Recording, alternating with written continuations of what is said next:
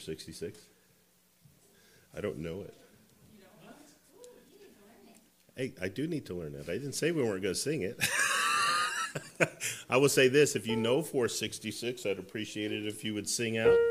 We're going to try number 466. Might sing that first one a couple times.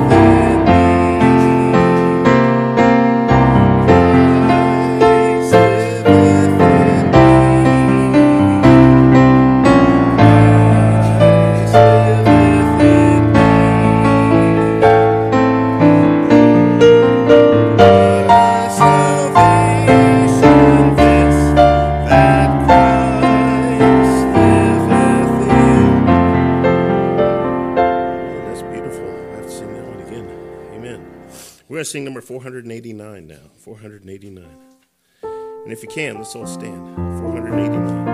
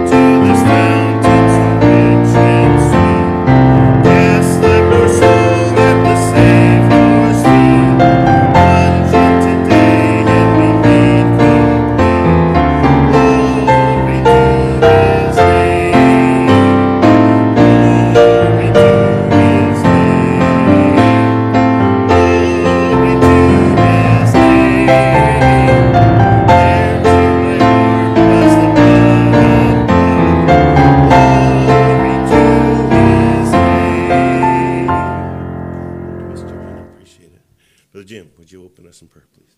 Heavenly Father, we're just so thankful we can gather here. We bring glory to your name. Your name is truly the name above all names, so we can bring glory to you. We do give you praise. We give you every bit of credit for everything that has ever been in our life over the past 6 years. Lord, we pray you just bless this time. I do pray you just bless this word, allow it to penetrate our hearts, and Lord, just allow us to find the practical applications in what we're about to hear, and to make the decisions we need for this week. And Lord, we'll just give you the thanks and give you the glory. In Jesus' name. Amen. Please do be seated. We're going to be in John chapter 2 tonight, so if you would go to John chapter 2.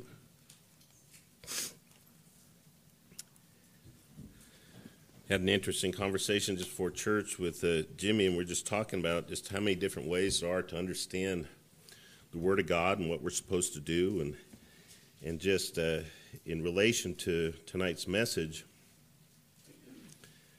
I found it very profitable to, whenever I go to a text, just to try to see it with fresh eyes, to see it for the first time, and just ask the Lord, what is the message? And I will tell you this, a lot of times, we use a fancy word in theology. There's exegesis, which means you get your message out of the text. And then there's a word that we created called eisegesis, where you come with a message and you look for a text. Okay? And I would tell you, the second way is not as good. The better way is to go to the text and say, Lord, what are you trying to say? And John chapter 2, it would be real easy for us to just take and pull out what we like. Be honest with you, if I asked you what John chapter 2 was about, most of you would be familiar enough to know. So, what's a wedding feast at Cana? That's good. And it is, but you need to realize in the context of what's going on that God is in the process of revealing Jesus Christ to us, not just as, if you will, a king or a man or a servant, but he is, in the book of John, revealing us to him as God in the flesh, okay? Now, I will tell you that you can believe that Jesus was a great man. You can believe Jesus is a king.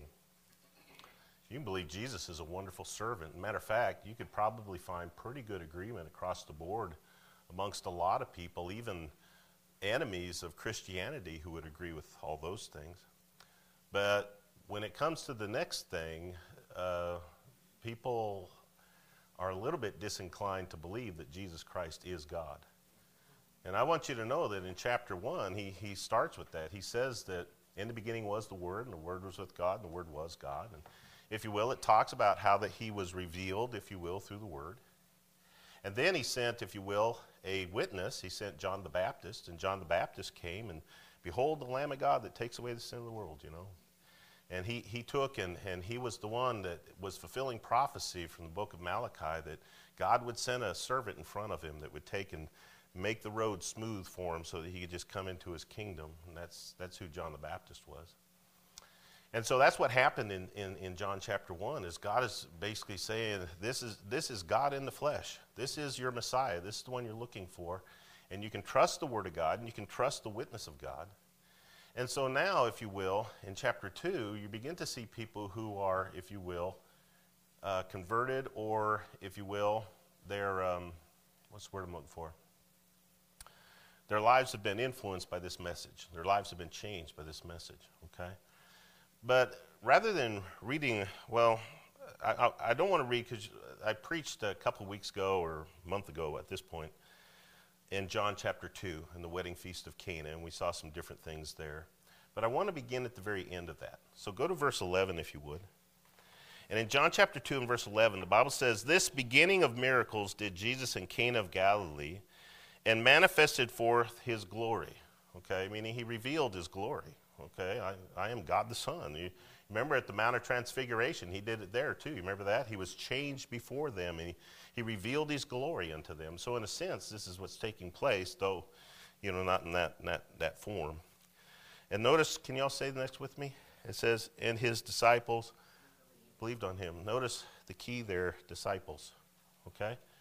And continue until we go down here a little bit. Look at verse 12. The Bible says, "After this he went down to Capernaum, he and his mother and his brethren and his disciples, and they continued there not many days. And the Jews' Passover was at hand, and Jesus went up to Jerusalem and found in the temple those that sold oxen and sheep and doves, and the changers of money sitting. And when he had made a scourge of small cords, he drove them out of the temple, and the sheep and the oxen, and poured out the changers' money, and overthrew the tables. And he said unto them that sold doves, Take these things hence, make not my Father's house an house of merchandise."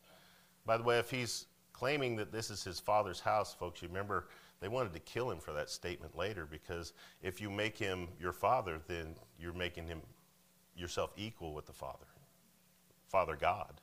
Okay. By the way, was Jesus confused on who he was? No, his whole point was to convince them of who he was. And we started again in chapter 1. And so the Bible says this, it says, in verse 17, it says, "And his disciples remembered that it was written, The zeal of thine house hath eaten me up. Then answered the Jews and said unto him, What sign showest thou unto us, seeing that thou doest these things?" Since you've made this claim that this is your house, your Father's house, they understood what he meant, guys. Okay? Then what miracle are you going to show us? They had a right to ask him for that, by the way. And so he says, okay, I'll give you a miracle. And the Bible says in verse 19, it says, "Jesus answered and said unto them, Destroy this temple, and in 3 days I will raise it up. And then said the Jews, 46 years was this temple in building, and thou wilt rear it up in 3 days? But he spake of the temple of his body. When therefore he was risen from the dead," say the next part with me, "his disciples remembered." Y'all see that? His disciples remembered that he had said this unto them, and they believed the scripture and the word which Jesus now said. I want you to notice here, so far he's been talking about things that he's done for his disciples to believe. Now I want you to notice the next verse here and see if there's a difference, okay? Because in verse 23, the Bible says, "But when he was in Jerusalem at the Passover in the feast day, many believed on his name." You all hear that? Many believed in his name. when they saw the miracles which he did. Man, they were impressed. But Jesus did not commit himself unto them, because he knew all men, and needed not that any should testify of man, for he knew what was in man. And I'll explain what that means here in a little bit. But notice this, all the miracles that he did for the disciples are recorded. All the miracles that he did for these believers are unrecorded. Okay? And there's a reason for that. We'll see that here in just a moment. Let's pray. Father, we love you. We thank you for the privilege to open your word, to sing your praises here tonight. We do pray for those who are apart from us. We just pray that you'd heal bodies and restore people to us. Be with those who might be hunting. Keep them safe, Lord. And we just pray, Lord, that you would bless us as we try to serve you this week ahead. Just help us to grow closer to you, to understand greater who our God is. And Father, just help us to proclaim that message in a lost and dying world while there's still hope. Father, we love you and we thank you now in Jesus' precious name. Amen. I want to ask a question in the title. I've entitled this message, The Difference Between Disciples and Believers. Okay? The difference between disciples and believers. Is there a difference? Obviously there's a difference. I mean, you wouldn't have to have the two different terms if there wasn't a difference, okay?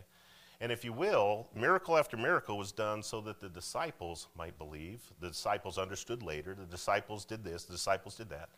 And then at the very bottom it talks about many miracles that he did, and they believed in him, okay? And by the way, there is a big difference. We use this illustration all the time, but there is a big difference between believing in Jesus and believing on Jesus. Amen? I won't go into that because I believe that's familiar. But I just want you to think about this.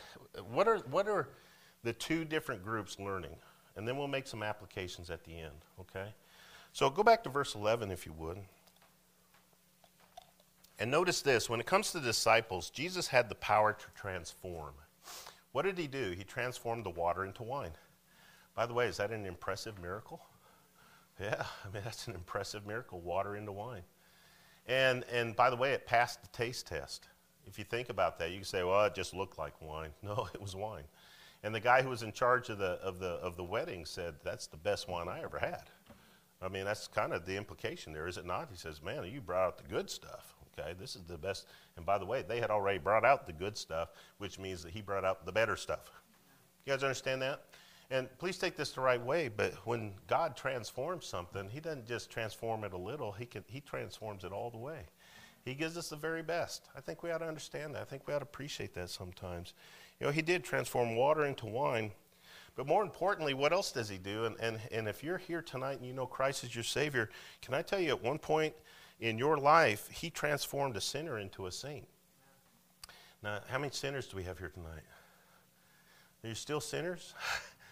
Yeah, but you know what? You're also saints. And praise God for that. If you know Christ as your Savior, amen? You're the sanctified ones. You're the set-apart ones. You're the ones that belong to Jesus Christ. That's what a saint is. A saint is not somebody who walks around in a robe with their hands like this and humming all the time. You know, that's not a saint. A saint is somebody who God has transformed and said, this one's mine. This one's mine. Get a hold of this, folks. We belong to Jesus. Don't take this farther than I mean it. Jesus doesn't belong to us. Y'all understand the point? Now listen, he's our God, and you guys understand that. But my point is this, is quite often Jesus is just simply doing these miracles, and half the time the disciples, why did he do that? Why did he do that? Why did he do that? Well, you'll see, I have things prepared for you, and you're going to need to know this later. And you remember this, you remember Jesus when he was it 12 or 13? It was 12, right? And they came and they found him in the temple asking questions. And he looked at his stepdad, if you will, and he says, don't you know that I need to be about my Father's business? Amen. Listen, I have a job to do. I didn't come here to just live life. I came here because I have a job to do. Amen. And even the sad truth, not the sad truth, an important truth, is that he submitted himself to his parents from the age of 12 until he became a grown man. Amen. He submitted himself to their authority and to their rule. Amen. And was found pleasing because of that. Okay? You say, well, he's God. Why would he have to do that? I'll tell you why. Because the Bible says he grew in wisdom and stature and in favor with God and men. Amen? He had to grow up. Okay? He had to have a normal childhood so that he could understand the feelings of our infirmities and the weakness of our flesh, if you will. And so a lot of times you might not understand why God does things the way that he does, but can I tell you this? God does everything for a purpose. And here he was proving, I have the power to transform. This is my first miracle, okay? My first miracle is I have the ability to change water into wine. I have the ability to turn sinners into saints, amen? And I have the ability to take people who are worthless for this world and turn them into the most important resources that I have at my disposal. Why? To go into all the world and preach the gospel to every creature. Amen. And so, if you will, literally, he takes the worst and he turns it into the better. Amen. I want you to think about this because I think it's important. I think, does God say, he was preaching Sunday and he said, God hates some things. I was trying to think, you guys know some things God hates? God hates a proud look. Ever think about that? When he preached that, I was thinking about that, and I was thinking about God hates a proud look. Why? Well, I tell you, for one thing, don't be proud against God. Pride destroys relationships and everything like that. And anyhow, my whole point is this. We can take and we can get proud about what God has turned us into, or we can be humbled that God had to do it in the first place. Amen. God has transformed us from being sinners into saints, and from being worthless into being worthwhile, and if you will, somebody who was at enmity with God to somebody who has become the friend, and if you will, what's the word I'm looking for? The witness or the martyr for God. Amen. And so, if you will, Jesus had the power to transform. That's the lesson of the water into wine. Go to verse 17 now. And I'm going to use a fancy word here, but you guys know what the word prescience means? Well, it's a fancy word, but it started with a P. Okay, prescience. It's pre-science, okay? It means to know beforehand, okay? So look what it says in verse 17, okay? In verse 17, the Bible says this. It says, and his disciples remembered that it was written, the zeal of thine house hath eaten me up. I want you to think about this. What had happened here is he had just walked into the temple, okay? Now today, what is remaining of the temple? Somebody talk to me. If somebody wanted to go to Israel, what could they see of the temple Jesus saw? What is still to be seen? The Wailing Wall is the foundation wall. It's the only part left. The rest of it's been razed, okay? And that's the reason that the Jews pray there, is because it's the closest they can get to the Holy of Holies, because they're not allowed on the Temple Mount to worship or to pray, okay? And so they go to the Wailing Wall, and you see them praying like this. And I don't know if you've ever seen it, but a lot of times they'll write scriptures or prayer requests, and they'll put them in the holes of the rock and different things like that. And that's where, if you will, they kind of exercise their faith. Well, back then, this was a tremendous building. How many of y'all have been to Washington, D.C.? Well, we need to take a trip, man. We need more people to go to Washington, D.C. Anybody ever been to, boy, I'm trying to think of any of you kids know what a mall is? I only asked that because we went to Joplin the other day, and the Joplin Mall is about dead. Have you seen that? I mean, there's hardly anything left in it. What I'm trying to get you to understand is, for those of us who were around in the 70s and the 80s, old people, you know what I'm talking about? We used to go to the mall. Okay, now you guys know what a mall is? Really? I'm just teasing here a little bit. And they're big places. A lot of times they got the big fountains, and a lot of times there'll be activities there. And then if you got to do any shopping, you could go and do shopping there. And usually they have benches to rescue the husbands. Amen. You know, and it was a place of commerce. It was a place of activity. Okay, well, that doesn't happen today. That's why all the malls are dying. Where do people go today to, I don't know. I mean, Amazon. You know, the sad truth is that's a sad truth. Yeah, we live in a virtual world today, don't we? Well, the reason I'm trying to get you to understand this is they said at that time that if you've never seen Herod's temple, you've never seen a beautiful building. meaning this was one of the most beautiful buildings in the Roman Empire, because this was part of the Roman Empire. Have you guys seen the Roman Empire? I mean, the marble columns and the big, by the way, all those columns at one time used to hold up a ceiling. Okay, they didn't just put columns out. Okay, it used to hold up a ceiling, and there was a structure under there, and there was activity under there, and quite often it was pagan worship, but here it was the worship of the Lord, and if you will, they had different areas. They had an area for the Gentiles, anybody could go, and then they had an area for women, that's Jewish believers, women could go in, and then the men, they had the men's court, they could go in, and then of course the priests could go where the sacrifices were done, and then of course the high priest could go into the Holy of Holies. Y'all understand that? And if you will, they would serve and worship the Lord in this place at this time. And the whole purpose was to give the proper sacrifice and to observe all the sacrifices, Passover, Pentecost, and Tabernacles, okay? And then, of course, Sabbath services, all right? Well, when is Jesus there? He's there during Passover. Is that an important one? It's the most important one, okay? And if you will, all of Israel would come, and the problem is all the males who are Jewish would have to come to Jerusalem 3 times a year if they could. And they would have to offer sacrifice, and when they would go to offer their money, they couldn't offer their money, and boy, tonight would have been the perfect night for me to bring my widow's mites. Would have been the perfect night. Anybody know what's usually on a Roman coin? Anybody know? Yeah, whoever stamped the coin, it's going to be a Caesar or some general or some ruler or something like that. Or an idol, okay, on the back side, the obverse side. And so when it came time for them to offer their sacrifices, they couldn't put Roman coins into the offering plate. Why? Because they had pagan symbols on them. Okay, you guys understand that? And so they would have to come and they would have to say, here, I need you to exchange this money. Has anybody ever exchanged money? If you've traveled overseas, usually you lose a little bit.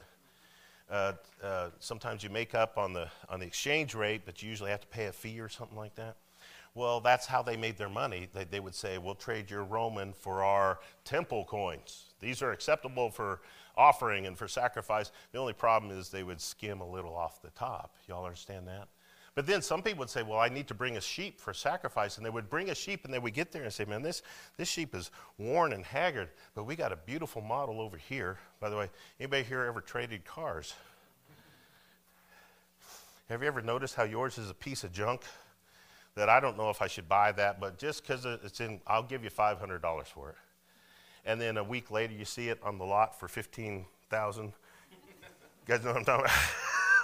Okay, you're like, my car was worth $15,000. No, you don't have the ability to do that. Anybody know who was responsible for the money exchange and for the animal exchange?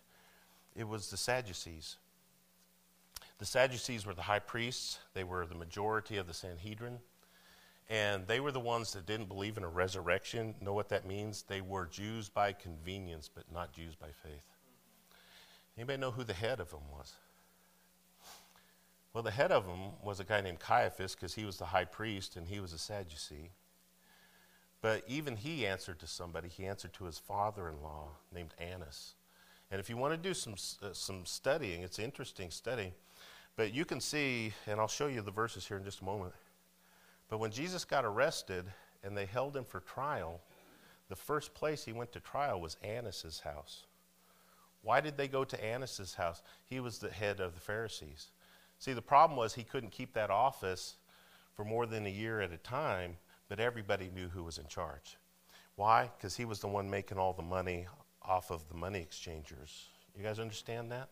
Let me show you the verses just so you can see it. I'm just giving you some background here to make a point. But I want you to see this. Go to John chapter 11 first. John chapter 11.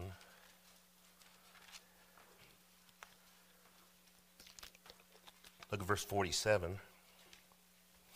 This is after the raising of Lazarus from the dead. And the Bible says, then gathered the chief priests and the Pharisees a council and said, what do we? For this man doeth many miracles. If we let him thus alone, all men will believe on him, and the Romans shall come and take away both our place and nation. Folks, that place is their position, their authority, their rank. Okay? And one of them, named Caiaphas, being the high priest that same year, said unto them, You know nothing at all, nor consider that it is expedient for us that one man should die for the people, and that the whole nation perish not. And this spake he not of himself, but being the high priest that year, see that? He prophesied that Jesus should die for that nation. By the way, he had no idea what he was saying, did he? He wasn't just dying for the nation, he was dying for the whole world. Amen. Go, if you will, to Luke chapter 3, please. Luke chapter 3. Look at verse 2. The Bible says in verse 2 here, it says, Annas and Caiaphas being the high priests. Can I ask you a question? How many kings can you have? One? Well, how many high priests can you have? So why does it say 2 high priests? What did I just tell you a second ago? Caiaphas was the one holding the office, but Annas was the one who was really in charge. And how do we know that? Well, it's not only this verse here, it says Annas and Caiaphas were the high priests, which is nonsense. Only one of them could hold the office. Annas was the one who had the real power. Caiaphas was the one who was nominally the high priest that year. Go, if you will, to Luke chapter 18. Look at verse 1. I'm sorry, John chapter 18. John chapter 18. And look at verse 1.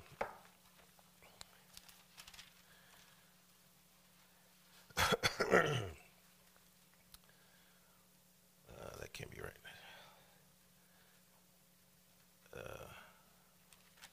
Give me a second here.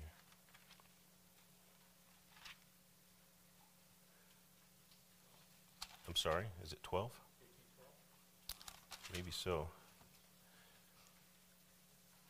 Yeah, thank you. Yeah, I just forgot to put the 2 in there. The Bible says, Then the band and the captain and the officers of the Jews took Jesus and bound him and led him away to, what's the Bible say there? Annas first. Now, why would they go to Annas first, folks? Because he was in charge, all right? Annas was the one in charge. He was the one that had the money. You can take and do a historical search if you want to, but Annas actually had a palace, okay? Annas was so rich that he had a palace. He was an exceeding rich and powerful man. And he wasn't going to let Jesus mess up his business, okay? And that's the reason he was so upset that he ran out the money changers. Jesus didn't do it to make Annas mad. Jesus did it to do this. This is my house. You guys understand that? This is my house. My Father's house. If it's my Father's house, my house, okay? And if it's my Father's house, this is God's house. And if this is God's house, I then am God. Y'all understand that? And so I will tell you that it's hard for them to get their minds around that. But go to Psalm 69. Let me show you how this is a fulfillment of Scripture. Okay, Psalm 69.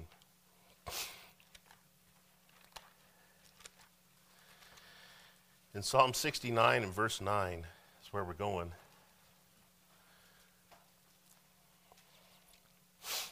By the way, just to get a context, in verse 8, it says, I am become a stranger unto my brethren and an alien unto my mother's children. And when Jesus came, he had to introduce himself because they didn't recognize who he was because he'd become a stranger to them. God had become a stranger to them, amen. And then he says in verse 9, he says, For the zeal of thine house hath eaten me up, and the reproaches of them that reproach thee are fallen upon me. Now, he didn't say he fulfilled that second part, but that second part, of course, is Christ in the crucifixion, amen. But the first part of that says, The zeal of thine house hath eaten me up. Now, how many of y'all would have figured out that that meant that he was going to take a scourge and run all the money changers out of the temple? I'm just telling you, the thing that's interesting about it is sometimes we don't understand these scriptures until they're fulfilled. Jesus understood it, and the disciples, listen, get a hold of this, the disciples understood that it applied. Matter of fact, to help understand this, go to Psalm 119. Go to Psalm 119, verse 139. Psalm 119, verse 139. The Bible says, Thy zeal hath consumed me, because mine enemies have forgotten thy words. Okay? And by the way, why were they selling things that more interested in business on the Temple Mount than worshiping God on the Temple Mount? They had forgot the Word of God. Y'all understand that? And so if you will, Jesus had the prescience, he had the foreknowledge, if you will, to fulfill scriptures that they couldn't have understood until he actually fulfilled them. They knew only, they knew this. When he did this, they knew only someone claiming to be Messiah would have the courage to do this in the temple. And so, if you will, the disciples looked and said, only the Messiah would have courage to do this in the temple. Why?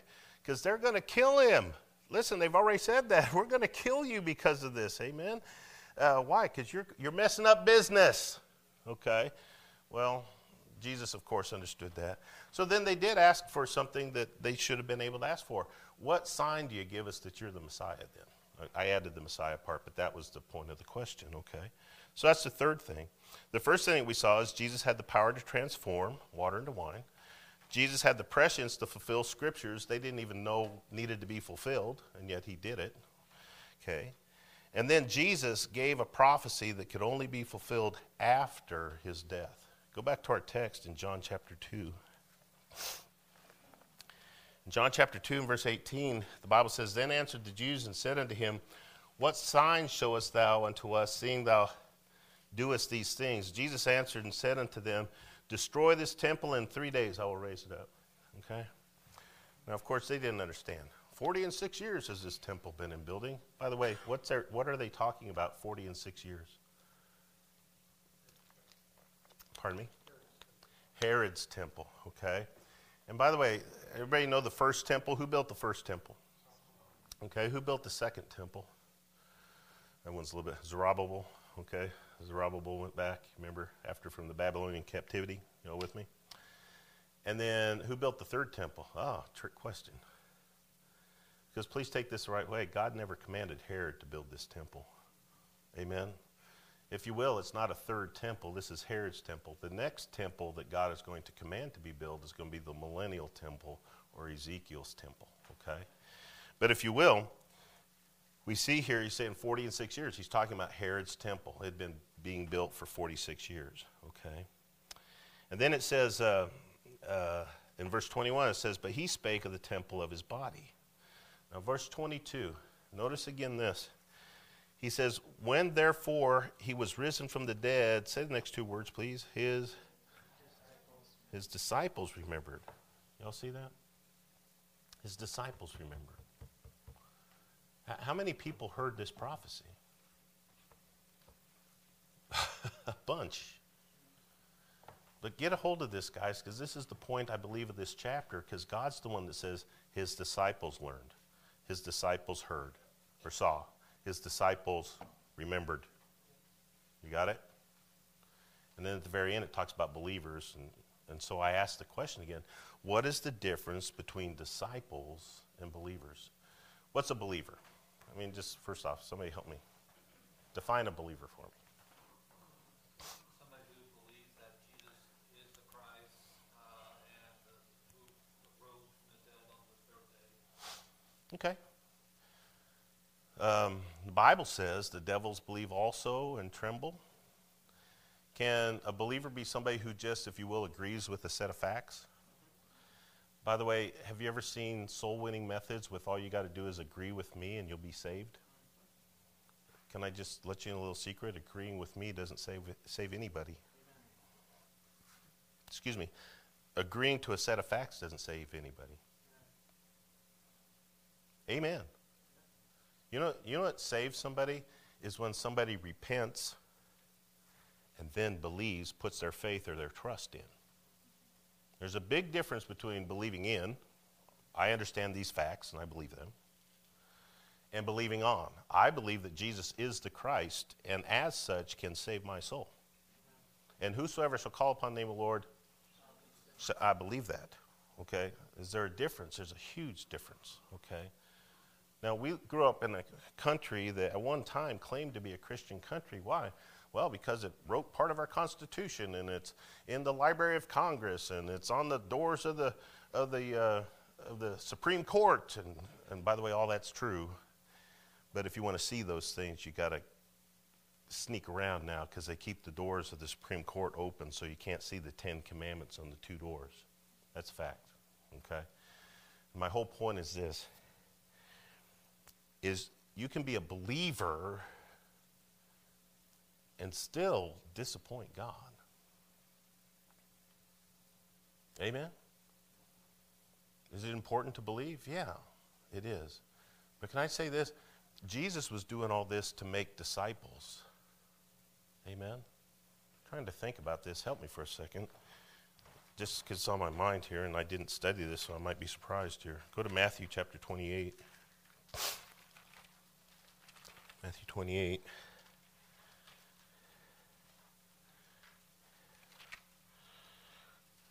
No. It just says, "Go ye therefore and teach all nations, baptizing in the name of the Father, Son, and the Holy Ghost, teaching them to observe." Okay, so here's my question for you. What is the definition of a disciple? Because we talked about a believer, it's somebody who believes a certain set of facts. Okay? And you can believe in Jesus but not believe on Jesus. Have we made that point clear enough? What is a disciple? A follower of the teachings of the teacher. Absolutely. So in a sense, another way of saying disciple is a learner, a student. Okay? And what is a student? Somebody who wants to learn so they can do. I was reading just some news tonight, and there was some really good, what's field hockey called? Somebody help me. What's that, lacrosse? There was a women's lacrosse woman who won a couple championships for North Carolina, was an excellent player, and so when she graduated, they asked her to be the coach, okay? Well, she took the job, and they're up for winning another national championship under her coaching. What is the purpose of being a student? So that you can eventually be the coach. You guys understand? And so, if you will, there's some people that get saved, and they never get baptized. Amen? We were discussing this earlier. Most churches today say that when you get saved, you're Holy Spirit baptized. That is nonsense. I'm going to say that again until somebody says amen louder. That's nonsense. Why? I tell you why, because then they said, well, you don't have to be baptized. Why? Well, you were baptized when you got saved. Excuse me, I was baptized when I went under the water. You know why? Because I had to have the same baptism that the disciples and Jesus had. Don't tell me I need a Holy Spirit baptism when Jesus didn't have one. Come on now, you all understand that? And if you have questions about that, I'll be glad to answer them. Maybe do another lesson on that, okay?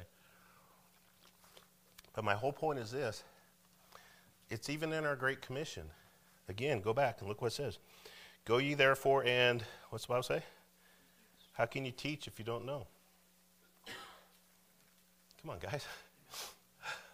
How can you teach if you haven't become disciplined? How can you teach if you haven't been given a command? How can you teach unless you're a disciple? Okay? Go ye therefore and teach all nations, baptizing in the name of the Father, Son, and the Holy Ghost, teaching them to observe all things whatsoever I have commanded you. Do you realize the whole purpose behind the Great Commission is to produce not just believers, and I'm not trying to be clever here, but that would be going out with an attitude of winning arguments.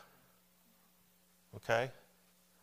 I don't want to win arguments. I want to make converts, just like Jesus did. Okay? Meaning what? Where they don't just become somebody who ascribes to a set of facts, but somebody whose life has been transformed, whereby they say, I've learned the lessons, and now I'm going to go out and I'm going to do what God told me to do. You understand? And so is there a difference between disciples and believers? Well, yeah. See, Jesus had the power to transform. Jesus had the prescience to fulfill Scripture. Jesus gave a prophecy that could only be fulfilled after his death, okay? And then he ends in verse 23, and very interesting. Go back to John 2, verse 23. The Bible says, now when he was in Jerusalem at the Passover at the feast, many believed in his name. Hey, oh, awesome. When they saw the miracles which he did. By the way, one of the miracles that everybody accounts of, Matthew, Mark, Luke, and John, is the feeding of the 5,000. Amen? It's in the book of John. But can I tell you, there's a couple lessons we learned from the feeding of the 5,000, okay? Well, number one, the Bible says here, and it's kind of hard to understand what he means here, but he's saying this: he didn't entrust himself to the believers. That's what that means in verse 23 when it says commit, okay? He didn't entrust himself to the believers because he knew the hearts of men. And the last part of that means this, and nobody had to explain it to him. That's what it means. He knew what was in the hearts of men. How many of y'all believe he's God? He didn't need a lesson in what man was. Man's heart is desperately wicked above all things. You know what I mean. And so here's the deal. He knew these same men who were believers. Could you go to John chapter 6? Because that's the feeding of the 5,000. He knew these people who saw this miracle. He saw that Jesus took a little boy's lunch and fed 5,000 men, not including women and children, and took up more than he started with. Amen. And in verse 14, in John chapter 6, here's what they wanted to do because they believed. Verse 14, then those men arose when they had seen the miracle that Jesus did, said, this is of a truth that prophet that should come into the world. Are they believers? Yeah. Now read the next verse. When Jesus therefore perceived that they would come and take him by force to make him a king, he departed again into the mountain himself alone. He said, when they see the miracles, they're just going to turn me into a king. And folks, he didn't come to be a king the first time. Amen. Now, he knew that, okay? And by the way, why did they want to do that? I'll tell you why. Because he had given them bread and fish. You know what they said? If he's our king, we'll never have to work another day the rest of our life.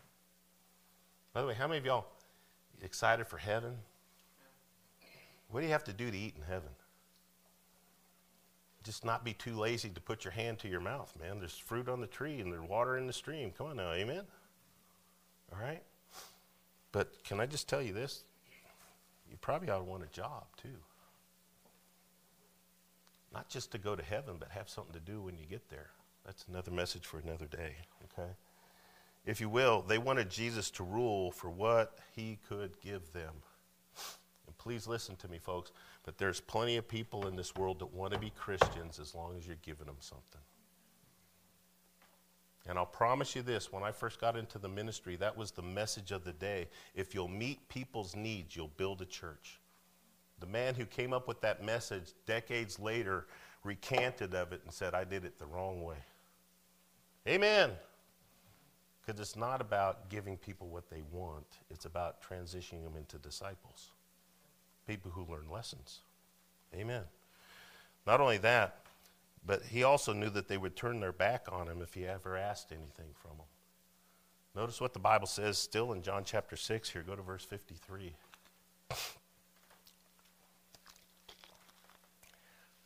Then Jesus said unto them, verily, verily, I say unto you, except ye eat the flesh of the Son of Man and drink his blood, ye have no life in you.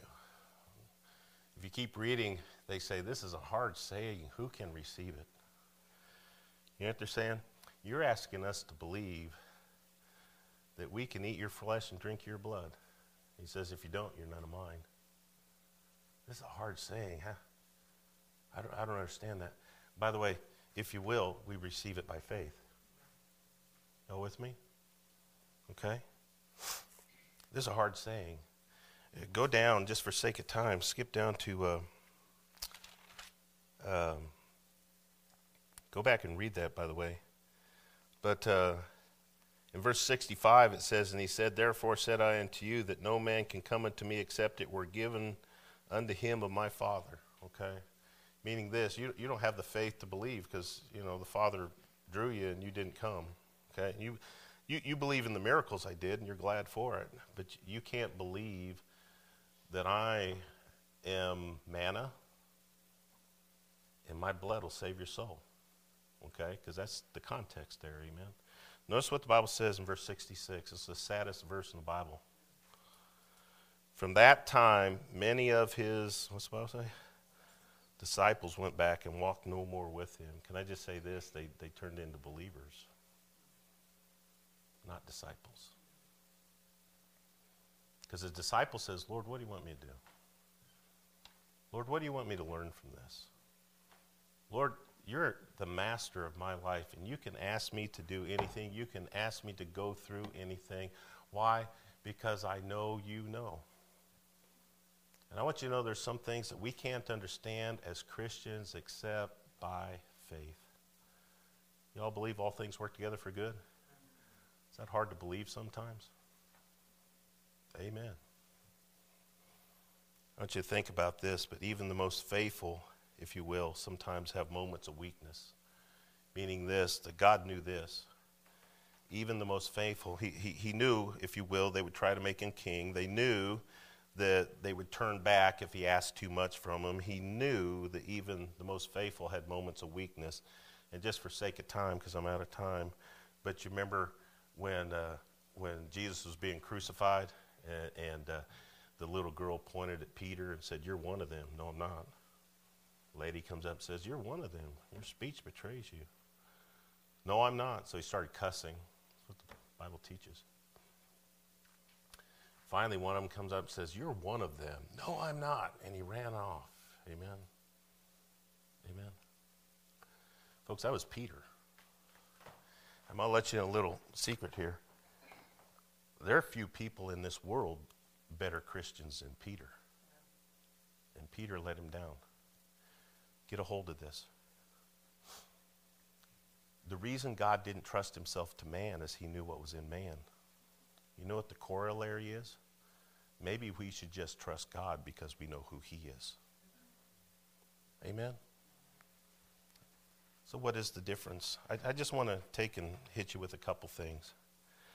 This is why we, if we are disciples of Christ, there's 3 things I got written down. You could probably add to this list, okay? But the first thing is we need to accept Jesus as our Lord. I'm going to say that again. We need to accept Jesus as our Lord, okay? Is Jesus the Lord?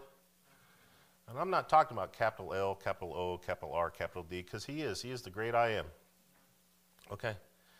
But is he your master? Can he ask you to do anything? Can he ask you to go anywhere? Can he ask you to suffer anything just because he's in charge? And you know what a believer's going to say? No, it's too hard. Just stop and pause and meditate for that. Amen? But a disciple would say, "Lord, to whom shall we go?" That's what Peter said. He says, "Thou hast the words of life." Because he asked that question. He said, "Will you also go away? To Lord, to whom shall we go? You have the words of life. You're in charge. You tell us what to do. We'll follow you. We're bought in." Amen. Big difference between a believer and a disciple. We also need to be careful not to lean to our own understanding. And I would tell you, some people in their Christian walk struggle so much. Why? Because they'll come up with this sentence: "I just don't understand." Well, I appreciate that. How many of y'all think God does understand? I think he does. Would you look just real quick, Proverbs chapter 3? Proverbs chapter 3. Look at verse 5.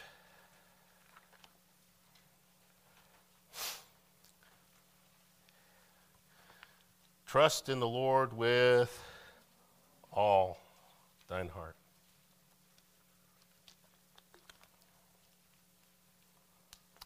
Think about this for a second. Any of y'all believe things a little different than when you first got saved? Do you? Probably because God did some work in your life, didn't he? Okay. So trust in the Lord with all thine heart and lean not to thine own understanding.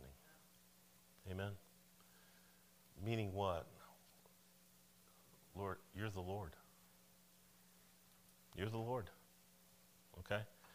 And if you don't want to be king, okay. If you want to take and tell them things they can't understand, okay. If you want to take me through the fire, okay. Why?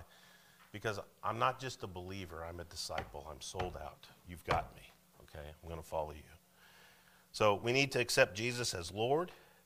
We need to lean not to our own understanding, and then we need to know that much of our life, listen now, much of our life is simply a revelation of Jesus to us to give us confidence to follow him. Okay? Why did he do the miracle with the water into wine? You can trust me, follow me. Why did he overturn the tables? Hey, don't worry about Annas. I know he owns the whole city, but we're not afraid of him. By the way, that took a little faith to follow that. Okay? And then he takes it and he says, don't be troubled when I die. And by the way, were they troubled when he died? Yeah. But I got to tell you what, they were like lions after they knew he was risen from the dead. Meaning this, sometimes God takes us through things to get us to the point, just like Abraham. Abraham, here's what I want you to do. We're going to see if you've actually become my disciple. Okay? I want you to take your son, your only son, I want you to sacrifice him to me on Mount Moriah. And then the Bible says he got up early the next morning. You all with me? Would to God that we wouldn't just be believers, folks, but that we would be disciples of Jesus Christ. Father, we love you. We thank you for the privilege to open your word, strengthen our faith, help us to do your will.